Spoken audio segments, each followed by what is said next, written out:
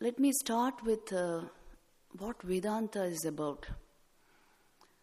As you all know, it is a philosophical system. This is how we usually see it. But to the Vedantin, to the actual person who is following the path of Vedanta, it is an existential inquiry. It is the natural thing to do. It is asking the fundamental questions about human life. It is not a thought construct. That comes later on. It was codified. Existential inquiry was codified as a philosophy. It's not just a philosophy. When the question comes originally within you, it becomes your natural thinking, natural way of life. So this is what the rishis actually give out. If you read the Upanishadic texts, you will see it's a spontaneous existential inquiry which is coming out of them, and they are finding answers to that just by the power of acute thought. So we will try to do something of that here in the next half an hour. The point is, in Vedanta, you see, because you are using vichar as a tool, thought as a tool, it should be very refined and acute, very concentrated. Otherwise, it will not function as a tool. Because in Vedanta vichar, in the path of Jnana, we are using thought as the tool to usher us into that state. So let us hope that we will be able to bring our thinking to that level. That is the purpose of all these discussions. You know, in the Uttarakhand, there is a famous saying that one bout of Vedanta vichar will not go waste. Because it will convince your intellect of the reality of existential awareness. And hence, the vichar on this subject can never be a waste. It's not just about thinking or cogitation or anything like that. It's a direct penetration into the heart of reality. Vichar is to be made like that. So, Vedanta basically has three principles, which I will just state. To put it in a nutshell, there are very, very many things, but to put it in a nutshell, let's say Vedanta is, first of all, it speaks of the divinity of the human soul, the divinity of man. It speaks of the unity of all existence, and it speaks of the truth of superimposition. That is why we are seeing the unity as this manifold universe. Somewhere superimposition has happened. So these three, briefly, we will discuss what it means with examples. And then you will see that Vedanta is actually existential inquiry, leading to existential awareness. It is not even a thought construct. Later on, it was made like that. But essentially, it is asking the fundamental questions about life. You see, when we say, who am I? What is the picture that comes to our mind, usually? It's the body. Now, if I click this congregation and show you the group photo, you are going to look at where you are sitting. You are going to point out to your picture, any one of you, I'm sure.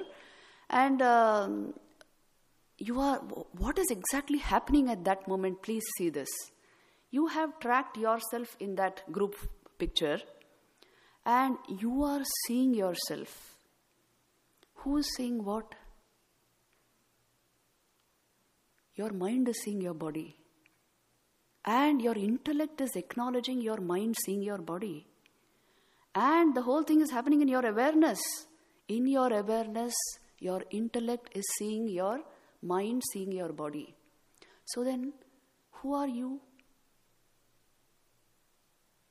What is more you? Is it the body? Is it the mind? Is it the intellect? Is it the awareness? Fundamental thing about you is awareness. If I put it like this, questions will pop up. But it's in your own experience. You see, you require concentration to think. You require effort to perceive the world of sensations. Just to be self-aware. Do you need anything? You are always aware. In that awareness, you are thinking and perceiving. This is the fundamental thing that Vedanta is trying to point out. Not make a study of it, not conceptual thinking. This is the fact of your own experience. You know, traditionally we study Vedanta, it is called phenomenological inquiry in today's philosophy. What it means is, how does anything feel to you? How do you perceive this world? How do you perceive yourself? What is your first person experience of anything? That is phenomenological experience. So then how do I exactly perceive myself? You see, you are barely conscious of your body. Think and see. These are all not, these are Vedantic statements actually, not just thinking. You are barely conscious of your body at any given moment of time. Unless you are made conscious of it, you cannot be conscious of it. You are occasionally identified with your thought process, not all the time. But self-aware, you are always. Awareness is essentially you. The rest is external to you. That is why you see your photograph. You acknowledge it as being your body. You, the awareness, are perceiving the whole process of the intellect acknowledging the mind seeing the body. So this interior view, this understanding from your core standpoint is what Vedanta is giving you, asking you to understand it, that is all. Recognize it and understand it, that is all. If you learn to think in this way, you will clearly see you are always self-aware. And thinking many times, identified with your thought process and rarely conscious of the body. This is your experience of yourself at any given moment of time. So that is why Vedanta tells you Brahma Satyam. The reality about you is Brahman. It is consciousness. It is not body-mind. You are functioning through a body-mind complex. You see how the body is functioning, unless medical science told us, we would not know. Please see this. Unless medical science told you, oh, the liver is secreting bile, and the pancreas are doing this particular function, and the lungs are doing this particular function, from your standpoint, you wouldn't know. Does the heart seek your permission to beat? Or the lungs your permission to function? Everything is automatic. From your standpoint, from the phenomenological standpoint, you are only self-aware. In that awareness, there is a thought process which you are identified with many a time. And so you have your perceptions and sensations and ideations and the world of objectivity. But the reality of the body, you hardly feel. You're not conscious of the body the most of the time. Suppose some great pain is there in the body, then you become conscious of it. It is usually like that. Now, understanding this, that is why consciousness is the primary part of the human personality. This is what Vedanta tells us. Even logically you can understand. You see, in order to perceive anything or acknowledge the existence of anything, you require consciousness. In your awareness, it is that particular thing. But consciousness itself does not require anything to validate its existence. Please see this. You require awareness to validate the existence of anything around you, in you, your thought process, your emotions, everything. But you do not require anything to validate the existence of awareness. That is why existence is absolute, only with respect to the Atman, with respect to awareness or consciousness. That is why it is called absolute existence, Sat. Anything apart from absolute existence must be non-existence, Asat. Can non-existence exist? Now, I'm using a logical format for us to see why the world of manifestation is not of the same order of reality as Brahman. Why is it considered mithya? Because it is not of the same order. Please see this. Existence, absolute, belongs to Brahman. Consciousness, it's in your own experience right now. Because you are aware, you are perceiving. Consciousness is required to validate or to testify to the presence of anything else, to the existence of anything else. But you do not require anything to validate the presence of consciousness or awareness. That is why absolute existence belongs to the Atman, belongs to consciousness. And anything apart from it must be non-existence. But does that mean that everything else is non-existing? No. It's an appearance in that existence. This is how it is taken. It appears to exist as that particular thing. But it is actually nothing but, you can say, an extension of consciousness or a manifestation of that same consciousness. Like, for example, look at this lectern here. These are the common examples used in Vedanta, which in Shankara's literature you will find them again and again. If I ask you the truth about this lectern here, What would you tell me? Is this more a lectern or more wood? If I ask you this question, what would be your answer? More wood? Is this wood or lectern? Lectern. Why? Essentially it is what? Wood shaped into a lectern, isn't it? Now you see, the reality here is wood. You cannot have a lectern without wood, but you can have wood without the lectern. So wood is the reality here. Shaped into a lectern, given a name and a form, and the great utility of this lectern makes it all important to me. But essentially it is nothing but wood in a particular name and form. Wave is nothing but water in a particular name and form. Your ornaments are nothing but gold in a particular name and form. And you are nothing but consciousness in a particular name and form. This is essentially Vedanta. The fact about you can be only consciousness, because that is the unchanging element, unchanging constant factor, you can say. The constant through all the variables of life. Please see this, it's in your own experience. You were that little infant, that little baby, then you became the toddler, you became a teenager, then a young person, now middle-aged or getting on in years.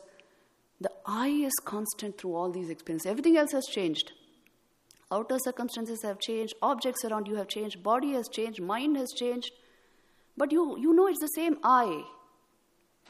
So a constant running through infinite variables.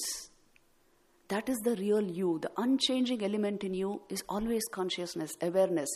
And that is of the nature of absolute existence. So that is why the Upanishads tell us the nature of this world is not the same as the nature of this existence. That is why it is mithya. Mithya is a very technical term in Advaita Vedanta. It is difficult to understand. It means to say it has no independent existence apart from consciousness. That is what it means to say. Like, for example, like this table, this lectern. It has no independent existence apart from wood. There is nothing called a lectern apart from wood. Please see this. This is called Karana Drishti. If I see only the lectern as the only reality here, it is called Karya Drishti. If you look at the Karan Drishti, you will see the essential thing is wood here. The heart of the lectern is wood. If I bring down this lectern, wood will remain over. Wood in a particular name and form, I'm calling lectern, but I have given it an absolute identity in itself. So also you are only consciousness. Impersonating as a body-mind complex, as Mr. So-and-so, Mrs. So-and-so, and I have given it absolute value. Look at an ordinary life. 50% of the life goes in building an identity. The other 50% in defending it. So where is the time to ask, who am I? What is the unchanging reality about me? What remains over after the body falls, after the mind stops functioning? What is essentially I? This is what Vedanta is about. So now we understood 2 points. One is, we understood that the truth about anything lies in consciousness. And this world of manifestation is name and form superimposed upon that reality. Without bringing in emotion and commotion and too much thinking, see the clarity of their thought process. This is all I want you to observe in this particular talk. If you think very clearly, in a yogic state of mind, you will arrive at Vedanta spontaneously. Even if you have not read it, if you have not heard anything about it, you will arrive at it because that's the fact about you. Now, the second point which we studied was this world of manifestation is name and form superimposed on that reality. So now superimposition is a big thing which has occurred to make me see the world as I'm seeing it, not as Brahman. And that's why we keep asking the question, isn't this a little, over the head? Isn't this a philosophy too high for us? Well, we are simple people. We mean to say my name and form is all important. This is what we mean to say. My identity is all important. Please don't question it. But if you see truly, without any attachments, you will see this is the reality. And superimposition has occurred, which makes me feel that my name and form is something very real. That is the essential part of me. You know, in India, they used to change the names of girls when they were married. A number of young girls came and told me, we don't like it. You can't change our identity like that. So we have invested so much of our energy in what we are calling identity that at least we should scrutinize it intensely sometime in our life. What are we trying to defend and protect and build up? Superimposition, how does it occur? This is also an important thing to understand. You see, why do I invest so much reality in name and form and function? Because this is the nature of life. I am functioning through this instrumentation, so I have to give it reality. Consciousness is functioning through a body-mind complex. So body-mind complex has become very important. Essentially, it has no independent existence. See, this is a hard point to digest, but once you give enough thought to it, it will become very clear that independent existence belongs to nothing but consciousness. Any object is that object in my awareness. And due to my instrumentation, please see this. This is a lectern to you and me. To an ant moving there, this is not a lectern. Please, this is a mountain. If there was a cockroach here, he would see this as a pixelated barrier. To my senses, it's a lectern. To a bird flying there, if it saw this lectern, it would appear like a speck. To a tick, this hardly is something. To a bat, it is something else altogether because of its echolocative apparatus. So the point is this, given these 5 senses, this is a lectern. And in my awareness, it's a lectern. If I was given an extra sense, this would appear as something else. And without my awareness, I cannot even call it as wood. So essentially, it has no independent existence as a lectern. It is dependent upon my awareness to be perceived as a lectern. So it is mithya. This is the rational process, the logic of Vedanta, which tells you why Brahma Satyam Jagat Mithya. Once we understand this, see, all you have to do is give more thought to this, I'm telling you. Just now, you heard of it, you must dwell on it for some time, for a long time actually, for a few months maybe. And then this will appear crystal clear and pretty obvious. The obvious fact of human life is the truth of consciousness, is the truth of Brahman. But just now, mental activity is out of control. We have not even thought of this so far, and that is why it appears so difficult. It appears like a very hi-fi philosophy. So the essential thing is the training must happen here. The right perception must happen here, and I will see everything right on the outside. That's the point. The point is you must learn to wear those green glasses, not paint the world green. Many times people ask this question, well, the problems of the world are so overwhelming, the problems of our personal life, so many types of problems that we have no time to think like this. That's not the point. The point is, do I really want to know the unchanging I? Or am I happy with this investiture of that I into the thought process, into the world of manifestation? If I'm happy with that, well, continue. Don't worry about anything. If I'm not happy with that, if I have existential problems, fundamental questions about life which cannot be answered by just on the surface, then I need to penetrate into a philosophy like this, into Vedanta. And this is the picture it will give me. So then 3 points about Vedanta we just observed. One is the reality of Brahman, of consciousness. That alone is Sat. Because that is Chit. Consciousness alone is Sat. And the unreality of this world of manifestation based only on name and form. The reality there is Brahman, not that the world is unreal. Its reality is Brahman. Name and form was a mistake. Isn't it? The reality here is wood. Merely seeing the lectern was a mistake. That's what they are trying to say. That's all. And superimposition has occurred. Name and form superimposition has occurred to such an extent that I am not able to see the reality of Brahman. So I am doing other philosophies, I am thinking in other ways, and I am colliding against Vedanta. I am doing all this. So some level of discipline, acute thinking, Vedanta vichar, existential inquiry has to be practiced in order to arrive at this. Now, from the Jnani's standpoint, from the standpoint of the man of realization, because we are going to come to Thakur. How does he actually perceive? Let's not go straight to the world of manifestation, but to his own body also, how will he perceive? The body to him is an abstraction. Just like how we say the Vedanta is an abstraction, he will say the body is an abstraction. How do you actually see the body? You are actually feeling only mentations, perceptions, memories, ideations going on in your head, in your mind.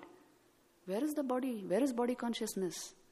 But the tendency of the human mind is to give a kind of underlying reality to all this, underlying identity to all this. So I posit a body and equate it with my I, and I say, I am the body. This is no theory. This is what is happening in us. That is why you are not conscious of the body most of the time. So for them, this tendency to find an underlying unity in such perceptions has gone. So they give the body its place. It is actually a temple of your soul. It is not you. Please see this. Always you are perceiving it like that. You see, even thought belongs to you. Your affectionate feelings belong to you. Your fears belong to you. They are not you. But awareness cannot be said to belong to you. You are self-aware, so there is the thought process. Essential thing about you is always awareness. Even thought can be objectified perfectly and studied objectively. And then you will see that the entire thing is an objective process. Other than the self, consciousness, everything is objective to you. I can give you a few clues here. Right now you can think and see the truth of what they are trying to say. See, tell me, are you aware of your body, or is the body aware of you? Answer me. This is an interactive session, Maharaj announced. Do you become aware of the body, or does the body become aware of you? When you get up first thing in the morning, do you become aware of the body, or the body becomes aware of you? You become aware of the body. Why doesn't the body become aware of you? Because awareness belongs to the subject. Please see this, it's in your own experience. You become aware of the body, and through that, aware of the objective world. Body does not become aware of you. The same unchanging I is always there. Everything is external to it. You pass through 3 states of experience every day. Another clue I am giving you. 3 states you pass through: waking, dream, and deep sleep. Right? Now, well, let me put it very briefly. Waking state is when your senses are fully active, mind is fully active. Right? And you're perceiving the world around you. Dream state is when the senses are closed. Please see this. Mind is active, especially the subconscious mind. It is cooking up a reality for you. And in your dream, you absolutely believe it. You know you were dreaming only when you get up. In the state of dream, it is absolute reality for you. It is waking. So, this is your condition in the dream state. You cook up a reality, you build up a reality and believe in it absolutely. You see, it is emerging from your own consciousness and you believe it absolutely. Then, you pass into the deep sleep state every night. So there, senses are closed, mind also is closed. Yet you can know something. What do you know? What do you experience in that state? You don't experience the objective world, you don't experience sensations, but you know that you did not know anything. Now, unless you were there, how will you know that you did not know? How do you say that I did not perceive anything unless you were there? Subliminal consciousness persists always.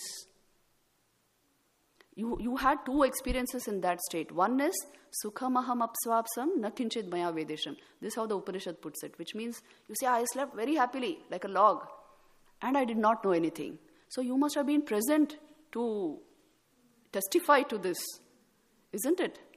So you were very much present. So is it absence of experience or experience of absence? Tell me, deep sleep. If you were present, it is experience of absence. So you were present through all the three states and not as the waker, dreamer or deep sleeper. There is an I in you which is completely separate from all these. You can track this by the power of meditation or Vedanta Vichar.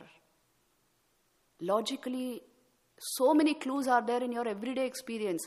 This is the last one which I told you. It is called the Mahatarka, the great logic of the Mandukya Upanishad. Why is it the great logic? Every day it is happening to you. But you have not studied it in this wise. As soon as you get up in the morning, you identify with a body and assume you are only that and jump into the world of objects and identify with them, and the meditation starts only along these lines.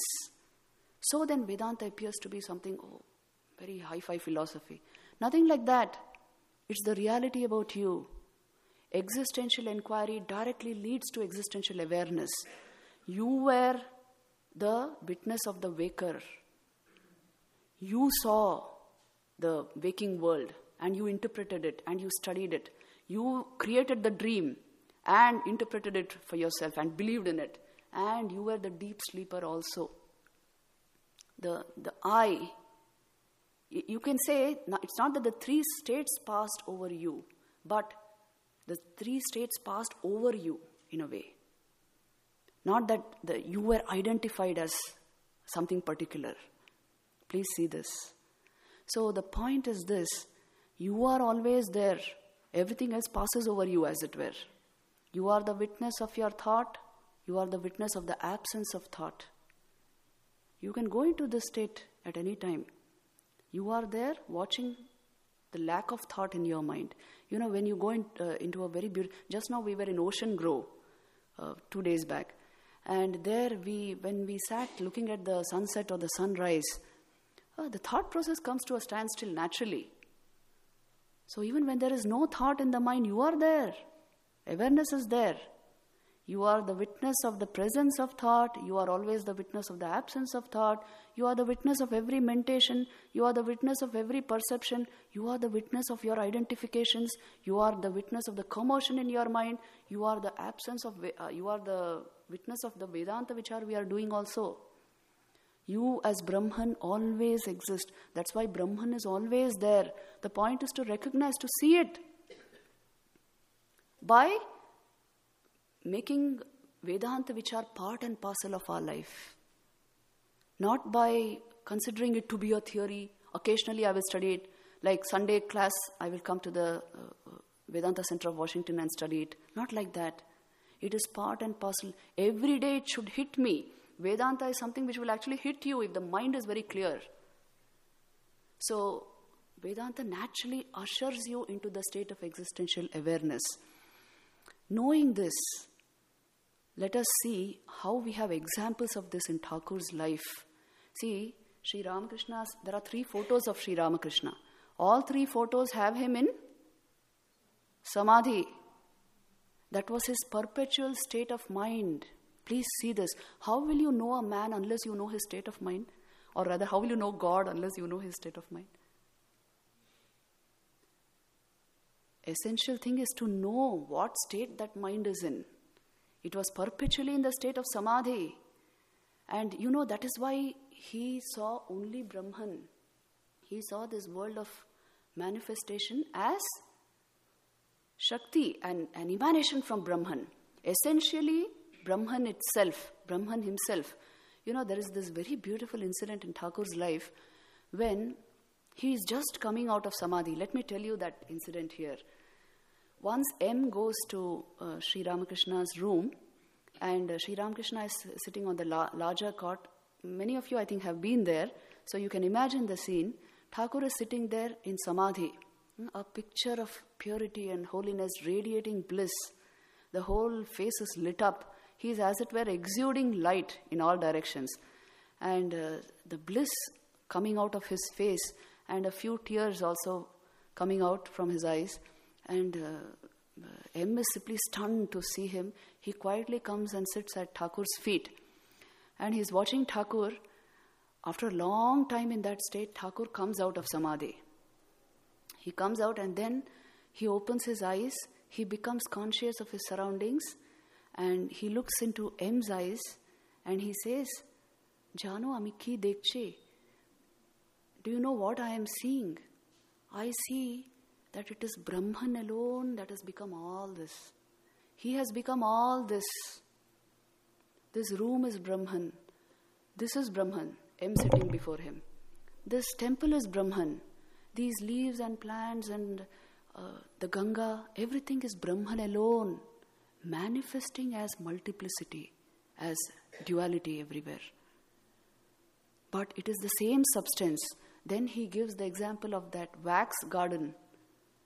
You know, it's there in the Gospel of Sri Ramakrishna. He says, Jamun momer pata momer fool. If you make everything out of the same substance, suppose you make a model of wax, you make a garden and you make trees and fruits and leaves, everything of the same substance, wax. You have modeled everything out of wax. That is how Thakur is perceiving this world. He says, I see everything made up of that same wax. What is the wax there? Consciousness, Brahman, pure divine consciousness. Everything is made up of that same substance. It is appearing as a leaf, as a fruit, as a man, as a woman, as the temple. But same thing, essentially the same thing. You see, the unitary vision which Vedanta is speaking of is coming out every day in Thakur's life. You read the gospel acutely. You must read it with meditation. Not lying on the bed and not like that. Read it after your hours of meditation. You will see it is the Brahma Drishti that Thakur is seeing. Everything is the same substance manifesting in different forms and names. This is the common perception of all saints, no matter what path they follow.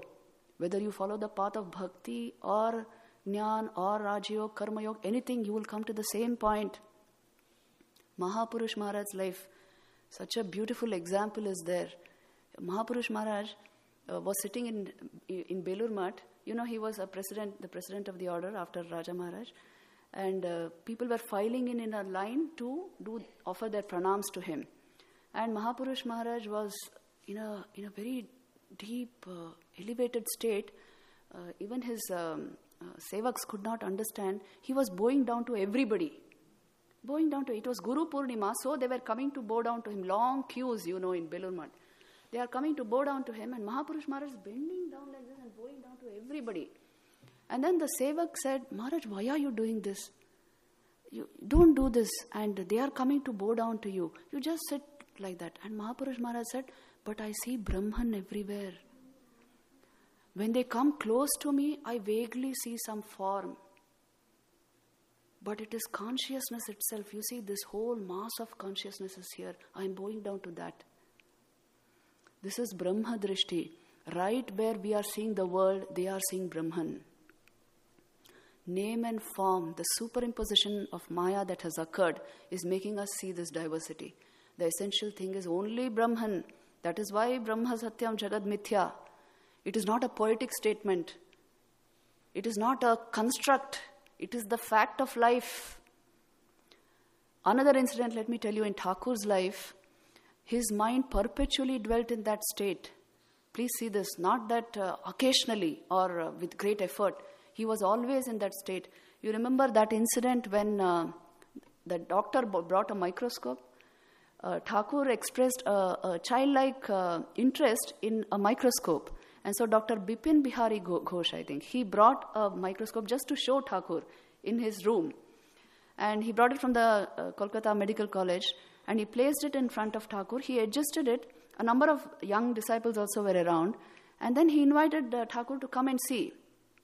And Thakur said, not now. Then after some time he got up and he took a few steps. He came there. He turned back and went back. He said, not now. Then the doctor asked, why? And Thakur said, today my mind is not coming down. I will not be able to concentrate on an objective reality. What you are calling reality. I will not be able to bring my mind down to that. Today it is not coming down at all. And that day he could not see through the microscope at all. This was Thakur's state of mind.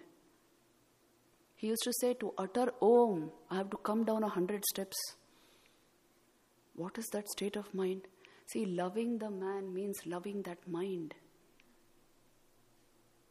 And Thakur, once somebody asked Thakur, what do you feel in samadhi? And Thakur said, see, will you understand if I say, if a fish confined to a pot was suddenly released into the waters of the Ganga, the Ganges, will you understand? Something like that you feel in samadhi, a total liberation. So in Thakur's life, you find the best demonstration of the practical effect of Vedanta, because the mind remained there. The mind was in that state constantly, perpetually. So many incidents are there. In fact, there are certain things which Thakur could not do because he was in that state of mind. Thakur could not do subtraction. It's something very interesting, right from childhood. See, the avatar's mind you can understand. Because what is subtraction or division? Removing something from the totality, isn't it? His mind could not do it. He's seeing something else. Once somebody closed an umbrella in front of Thakur, and he went into samadhi. Then when he came out of that, he was asked how he went into samadhi. And he said, withdraw. That closing of the umbrella reminded me of withdrawing the powers of the mind suddenly. And then one goes into the original state. Thakur hardly needed an excuse to go into samadhi. All the time in that state. Just looking at the pose of Krishna, he goes into samadhi. Anything was enough. The slightest suggestion of divine things, and he was in samadhi. So he shows us that Vedanta is the actual fact about life, human existence. If you don't attach yourself to the reality of life, you will live in a self-created, unreal world which you are calling practical. Most of it is self. In Vedanta, there is a very important concept. There is an Ishwar Srishti, there is a Jiva Srishti. Ishwar Srishti is a reality spread out before you as it is. It is the consciousness which is shining in every human being. That is Brahman. You are not that body, you are the light shining in your eyes. It is the light of awareness. Swamiji used to say, we worship that God who by the ignorant is called man. No books, no scriptures, no science can ever imagine the glory of that God who is called man. That is Brahman shining through everybody. In the human mind, it is more in the human personality, it is more perceptible because you have a mind which can touch that state. Consciousness reflects off a very pure mind, and so it is palpable. You can know it. And if we can't see human beings as that, and we want to see them as we want them to be, you are creating falsity and then trying to work your way out of it. And then saying Vedanta is a very strange philosophy. And so a little bit of this practice and this understanding must come into our lives. We come to the Vedanta Society of Greater Washington or whichever place. It means essentially we are Vedantins. We have this kind of a vision. We have caught the true spirit of Vedanta. And then we will work on it and see how it can come into our workaday life, in our everyday life. But you cannot be removed from the truth. Please see this. You live a false life if you do not acknowledge the truth. Vedanta is the very basis of Hinduism. Vedanta is the very heart of philosophy, Hindu philosophy. If that you do not catch it, the essential thing is missed. Thakur's famous example of that bale fruit. There, at one point, he makes a very sharp observation. He has given that example many times in the Gospel of Sri Ramakrishna. And at one point, he says, Brahman himself has become everything. And he himself manifests as this world of names and forms of manifestation. But if you want to know the essential thing, then he says the bale fruit. Let me give you this illustration, the bale fruit. If you want to know the essential part of the bale fruit, it is the flesh. But if you want to know the weight of the bale fruit, you have to take everything into consideration. The crust, the flesh, the seeds, everything. But the essential thing is the flesh, he says. The essential thing about this world of manifestation is Brahman. If that is not understood, if that is not realized, essential point about life is gone. You have missed the point about human life. That is why Thakur says the only purpose of human life is the realization of God. Not bringing God down from anywhere. Realizing means He's already there. You realize it this moment. Realization means to know something which is already there. Brahman is always there. You mistook it for something else. Now we cleared our mind and we saw what is already there. Realization itself means this, and this is the very purpose of human life, Thakur says. We have just 5 more minutes before we start the question answers. Let me just tell you another illustration of Thakur, and we will conclude with the talk. See, you may naturally ask, many people understand, yes, Brahma Satyam, no doubt, but Jagan Mithya is a bit of a problem, isn't it? So this problem, why is this world like this? Why this world of manifestation? Why at all? Practically we put the question as, well, I see this world, my family is there, my relationships are there, my job is there. How do I see the same thing in everything? And then how will I deal with them? How will I handle them? Will all this come to an end? This is the question which people ask many times. You see, why is the world there? If Brahman is the only reality, why is the world there? Why did he create this world at all? Once somebody put this question to Raman Maharshi. Why is the world there? And then he said, well, can you see your eyes? Can you see your eyes? You can see everything in this world but your eyes. You cannot see your eyes. What do you require to see your eyes? A mirror. A mirror can show you your eyes. So also, the world is the mirror where the eye sees itself. In the eyes of others, you should be able to see your awareness. You, not your awareness. That is the reality of life.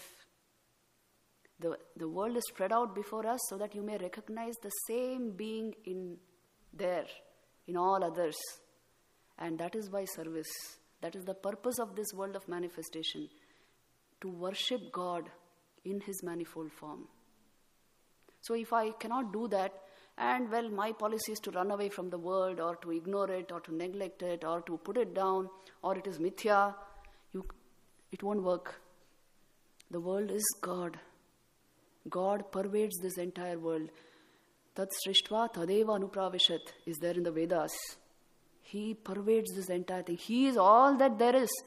You are seeing body and mind. That's your problem. So this unitary vision in some form must come into our lives. Thakur gives that beautiful example of Hari the lion. I'm sure you know the story. I won't go into the story. Yes, that lion cub which grew up with sheep and thought it was a sheep. Because it thought it was a sheep, it was behaving like a sheep. So what you think you are going to behave accordingly. So he absolutely assumed that he was a sheep because he was brought up by sheep, And then one day another lion saw him and he thought, what a disgrace to my family. This lion cub acting like a sheep. So I'll teach him a lesson. So when the sheep were not around, he pounced upon the lion cub and dragged him to the forest and told him, you are not a sheep, you're a lion. How dare you behave like a sheep? And the lion said, no, I always thought I was a sheep. The problem is thinking. Please see this. I thought I was a sheep. I was never a sheep. But I thought I was a sheep. I thought I was just body and mind. This is the first thing we should understand. Please see this. First point that I should understand is I must change my ways of thinking. Coming to Thakur Ma Swamiji means this. A little identity crisis must come into our life. Who am I really? I am not going to assume things.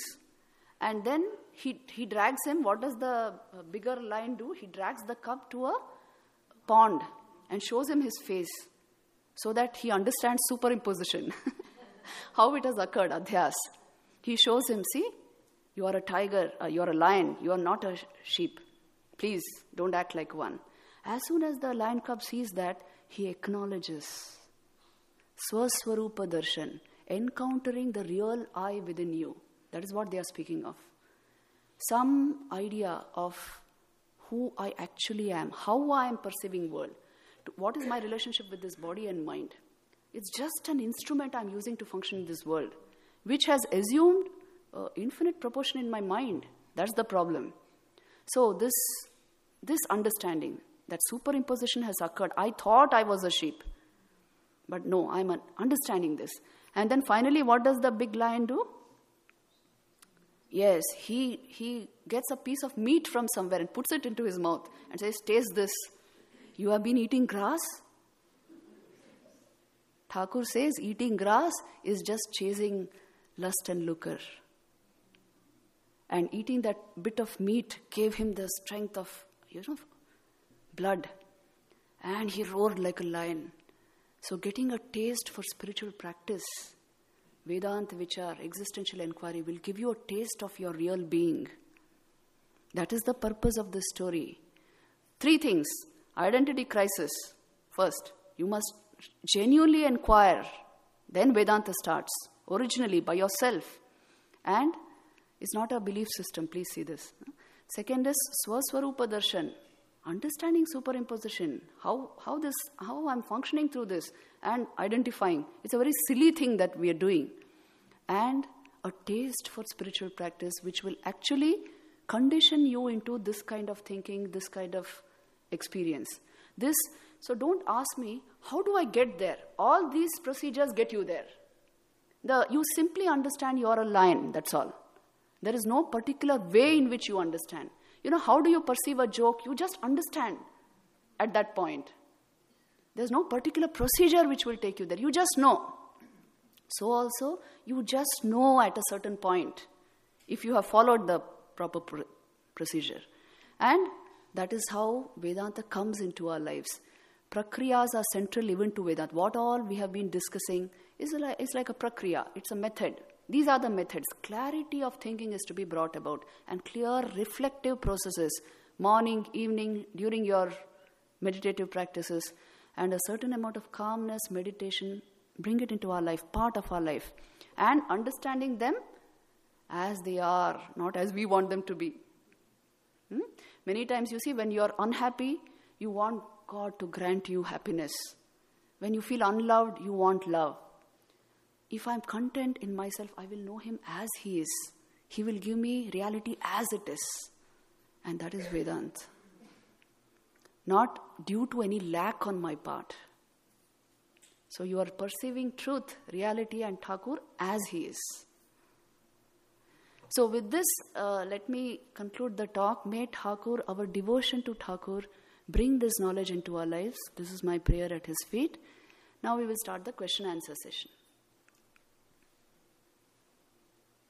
Yes. Thakur talks about Brahman and Shakti being one. Yes. So you will just say... Yes, that's beautiful, yeah. Many times Thakur has said that Brahman and Shakti are one. Shakti in your life, what does it mean? Tell me. Now don't tell me Mother Durga is Shakti. In your life, how do you perceive Shakti? Vedanta is to be applied to oneself. What is Shakti in your life? Energy, manifestation. Yes? Now, what Thakur is saying is the manifestation of life and the actual principle of life are one and the same. Consciousness and life are not two different things. Please see this. Life is consciousness. That is why some knowledge of what consciousness means will only augment life, the life process. More vitality it will bring into our being. Intellect will become brighter. Senses will become brighter. Your experience of life will be wholesome, complete, full. It is not about running away onto somewhere or from life. So Brahman and Shakti Abhed, Thakur always says. But you must awaken the divinity within. That's the essential point. If that is done, you understand life as it is. It is beautiful.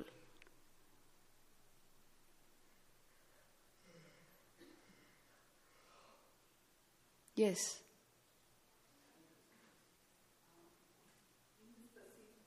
Yes.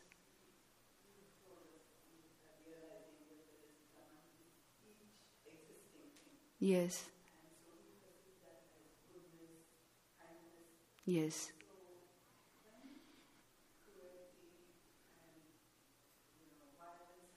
Yes. Hmm. Yes, it's a very good question. How do we actually tackle the negativities of life if everything is Brahman? See, the point is, qualities, whether goodness or badness or kindness or lack of kindness, all of these are occurring in the mind. Please see this. They are part and parcel of the human mind, mental process. Now, is the mind the man? After discussing Vedanta for so long, tell me, is the mind the man? No. There's something more fundamental to the mind. You know, if you study mind itself, the yogic sciences itself, you will see mind is mind because there's a foundation of awareness. If you bring the awareness to the forefront through spiritual practice, the pure mind leads to the pure Atman. This is the equation Thakur gave us, isn't it? So, the mind of a man can become impure. And that is why these negativities can come into the mind. But I need not equate him with that.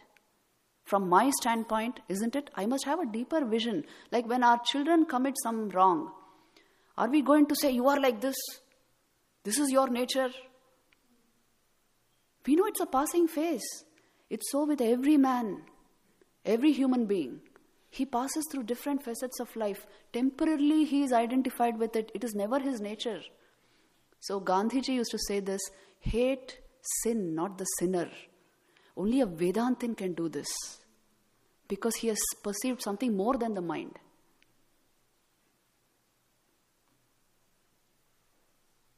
Yes?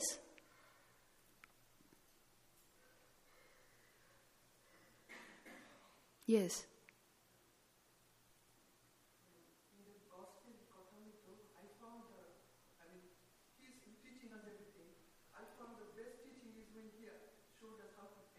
Yeah. Then when you said I am he and all these things, so that is really more difficult. I thought that is much easier just to... Yeah. Yes. You see, the path of bhakti is more easier because, tell me frankly, are we more intellectual or more emotional? More emotional. Usually, the human mind is more emotional by nature, so that is the path the mind will naturally take. So if you have already taken that path, many of you I know are initiated, so follow that path. But that Thakur himself says, Advaita Jnana Anchale Bende Ja Icha Koro. So some understanding of this background reality should be there. It may not be my path, but I should know something about it because that is the state of the being you are worshipping. That is his natural, normal state. So an understanding of Advaita is important. But you must follow the path which appeals to you. As she said, Sharanagati, Bhakti, that is the natural path because we are emotional beings. And emotion is dominant in our mind, in many minds, you know. Clarity of thought process may not be there, but emotion is very dominant. So then take up the path which appeals to you. What instantly appeals to you and what you can consistently do is your path. And do it.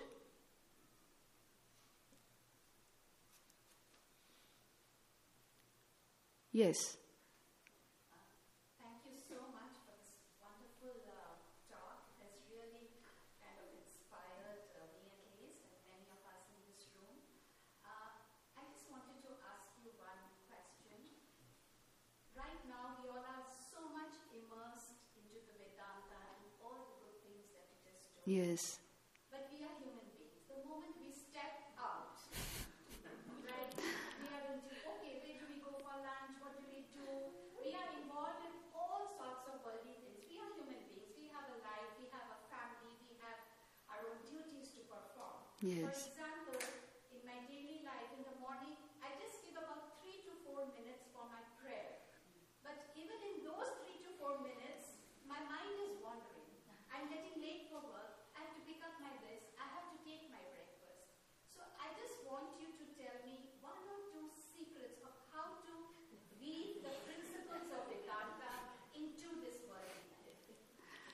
Yeah, this is the common question actually. The thing is this, you see, the purpose of all these talks and these discussions and coming to the center and all this is, now you heard it, it leaves an impact on your mind. It leaves a sanskar. A long time of not getting into touch with these things, the sanskar still remains. So it will help you, it will just click in the mind at some point of time. But if you want it to become part and parcel of your life, all the time, then you must invest time and energy into it, consciously. You must prioritize it in your life. Everything depends on this prioritization. You see, he is a spiritual aspirant who has made spiritual life his priority. Otherwise, it's just a supplement to my a kind of...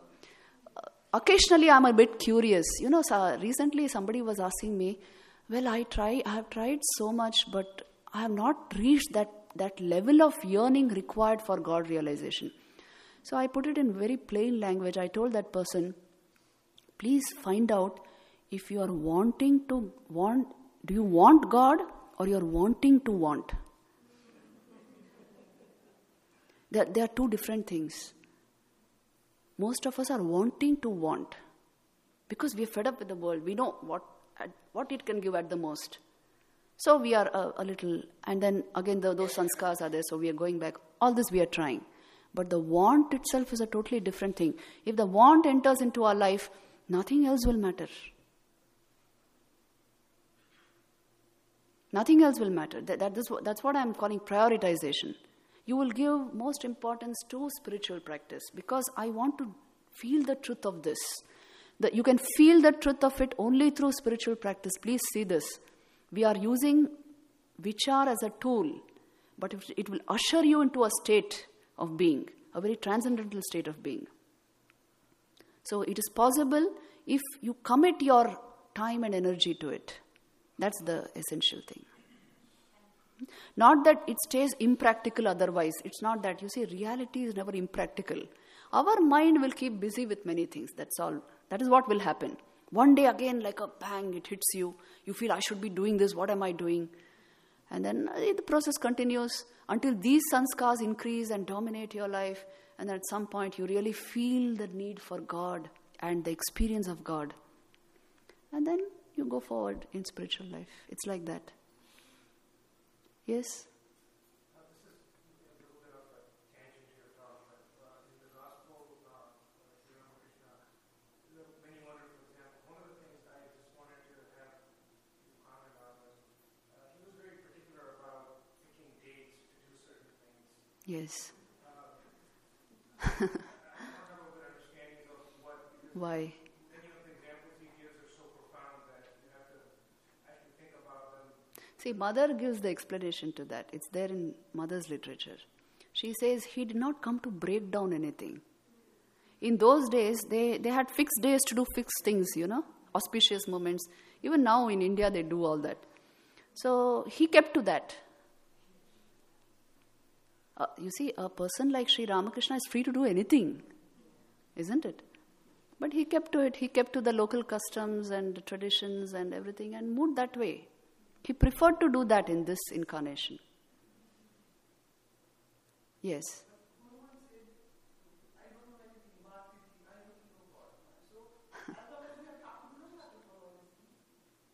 Yes, you see, it's not possible to follow it all the time. Even in our case, it's like that. Many times you can't follow certain things. What you can do is take the spirit of the thing, that is all. If you can't keep your commitments for spiritual practice on a particular day, then you do what is required, the minimal that is required, and then make up for it later. Something like this you can follow.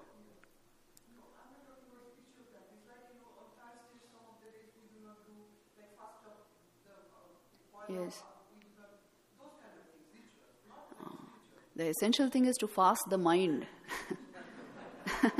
Doesn't matter if you don't fast the body, unless you want to lose weight. You must, the essential thing is to control the thought process. All sadhana is meant for that. Because if the mind is purified, you get the goal. Everything is meant for that. All these, as he was saying, Whether I follow some particular ritual or not, I do some particular thing or not. What is its ultimate purpose? It was to condition my mind in a particular way.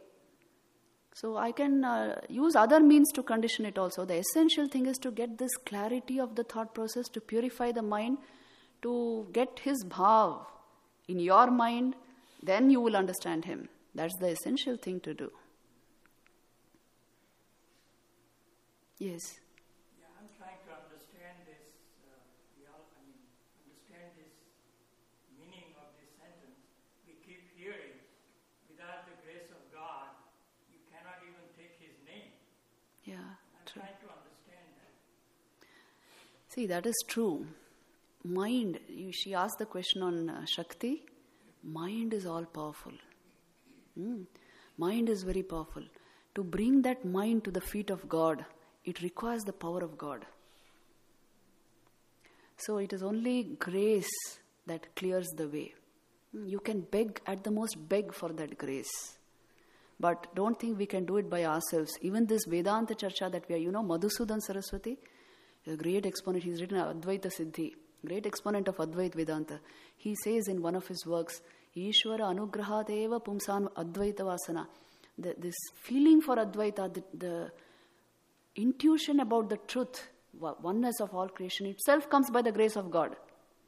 Advaita Vasana itself comes as through God's grace. So the point is this, Thakur gives us one exceptional utterance, but which is very beautiful. He says, grace is always there. You set forth your sail.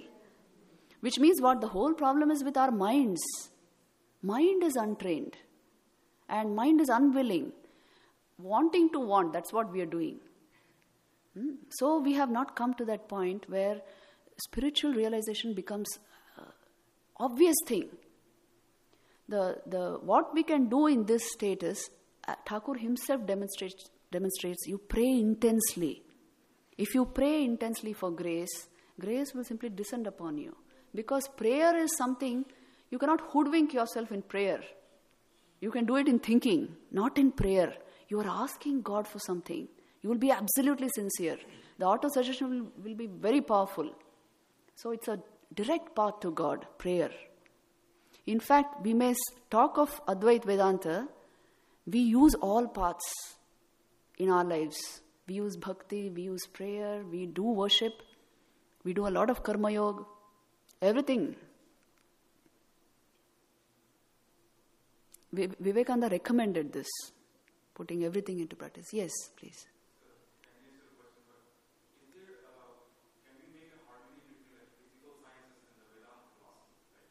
Yeah, can we make a harmony between physics and physical sciences and Vedanta?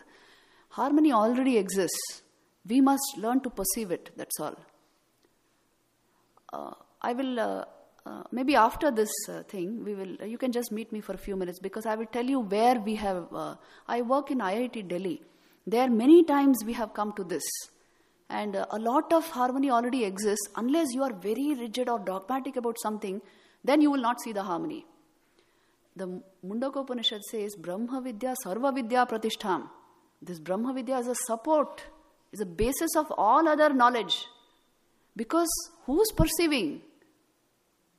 How can you study an object without knowledge of the subject? Tell me.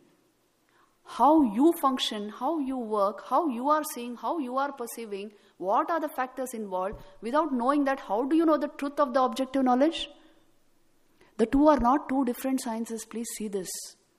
Any perception is in your awareness. So, you can find a harmony between the two. For that, we need a very scientific, analytical mind, which is conditioned in Vedanta. And we are trying to do it in the IITs, and it's working. So, you can meet me after this, and I'll give you the links. Yes.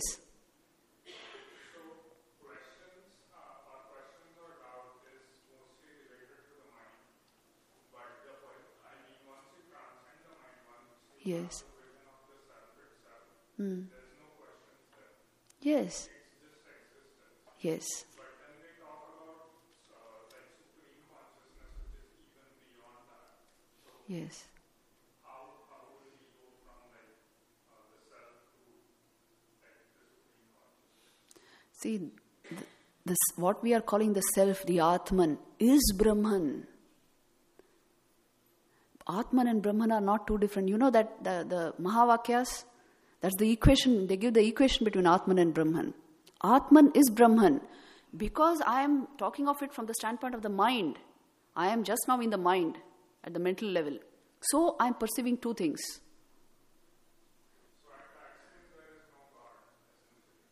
God is Brahman. Pardon? There is only God. Exactly. There is only God. God is pure consciousness in Vedanta, Advaita Vedanta. You may have him as other beings, but essentially see their perception of themselves. Then you will know what he is. How was their perception of themselves? Yeah.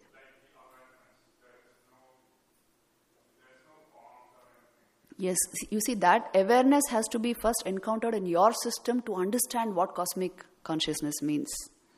That is why they use the term Atman and Brahman. But when you reach it, there's only one reality. Reality is only one. It appears as many. It's like that. Essential thing is, you see, you must begin from the beginning. Start from where you are. Follow the procedure. Follow the prakriyas. And you'll come to a point when it just flashes that this can be the only reality. If your mind is trained properly, even logically, you will arrive at reality. That's all. You arrive, not that you create the reality. Reality was always as it was. That's what happens. So it's a process of mind cleansing, actually. Thakur says this in Gospel repeatedly. He gives the equation, pure mind is equal to pure buddhi is equal to pure Atman. Somebody asked him, what is realization? Take bodhe bodh kora, he said. So it's very clear, the path. Now we must do something about it. That's the thing. One of the best demonstrations of Vedanta which we have been discussing is that boatman incident in Thakur's life. You remember a boatman slapped another boatman on the Ganga. And Thakur at that point was in Samadhi, identified with all of creation. So he felt the slap on his face, on his back. He felt the slap on his back, and they saw that really like a red imprint had fallen on the back. Unity of all existence. It sort of translated like this in Thakur's life. So many such incidents are there in Thakur's life. So some of the best demonstrations of Vedanta is only when you go and see their lives. The nature of the mind was like that, constantly. So shall we stop here? Time is up. We'll end the session. Om Shanti Shanti Shanti. Sri Ramakrishna Arpanamastu.